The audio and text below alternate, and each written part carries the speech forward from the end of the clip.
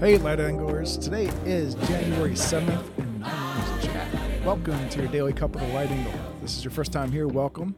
I'll be spending the next 5 to 15 minutes talking about some stuff going on in the world and incorporating scripture into it.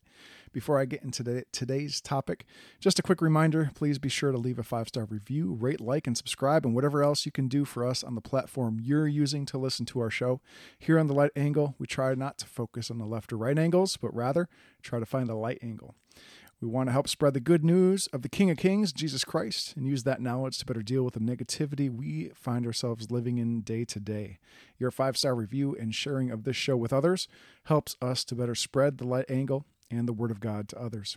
All right, let me get into it. So today's topic is coming from foxnews.com. A Chicago teacher who's battling cancer refuses to stop in-person classes. I want my life to be relevant right now. That's pretty awesome. Chicago's not the nicest place to live, to work in, or to be around from what I have experienced just visiting family there and also seeing their, crime issues on the news and stuff. So anyway, let me get into this topic. It says a Chicago public school teacher battling cancer told Fox News on Wednesday that he will not stop in-person lessons despite the Chicago Teachers Union vote requiring a return to virtual learning. The vote by the teachers group went into effect on Wednesday, closing school doors after 73% of the union voted to halt in-person instruction. But one teacher isn't willing to say goodbye to his classroom again. I joined the Chicago Public Schools as a teacher first and foremost, and I believe my role should be inside the classroom with students. Joseph O'Cool, a Chicago teacher and chess coach, told Tucker Carlson tonight. I did not join CPS to be a union member. O'Cool was one of the few teachers in this city to return to school on Wednesday. Despite my battling cancer, I still have a role to play right now, he said. I just want to make my life relevant somehow. The thought that I can still be of service to my students and I can touch their lives and make a difference in their lives. O'Cool said the union is leveraging in-person learning to get their demands met from City Hall.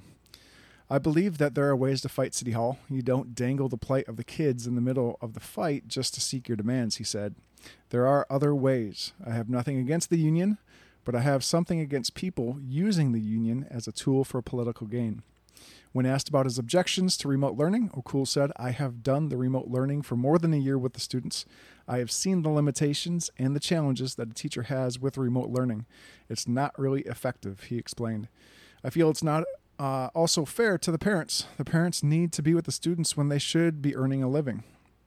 O'Cool said he has no knowledge of any positive COVID cases in his classroom and urged the union to consider reopening in-person learning on a school-by-school basis instead of instituting sweeping closures.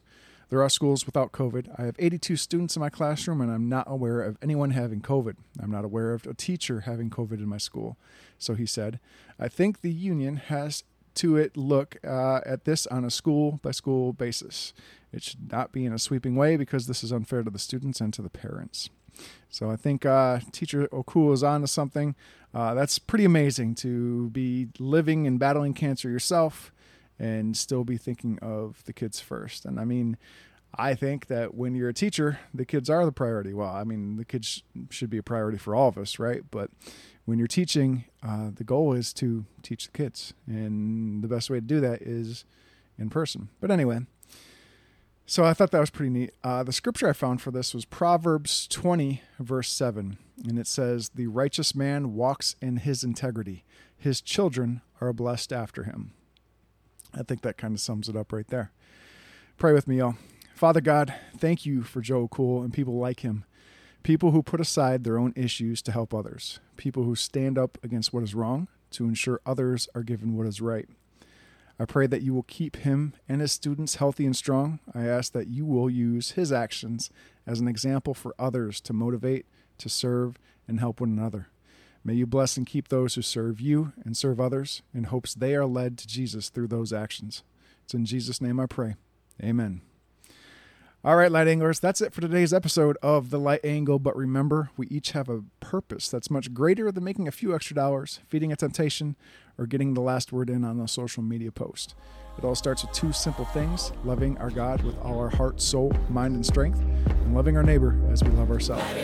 Hope always starts with the darkness.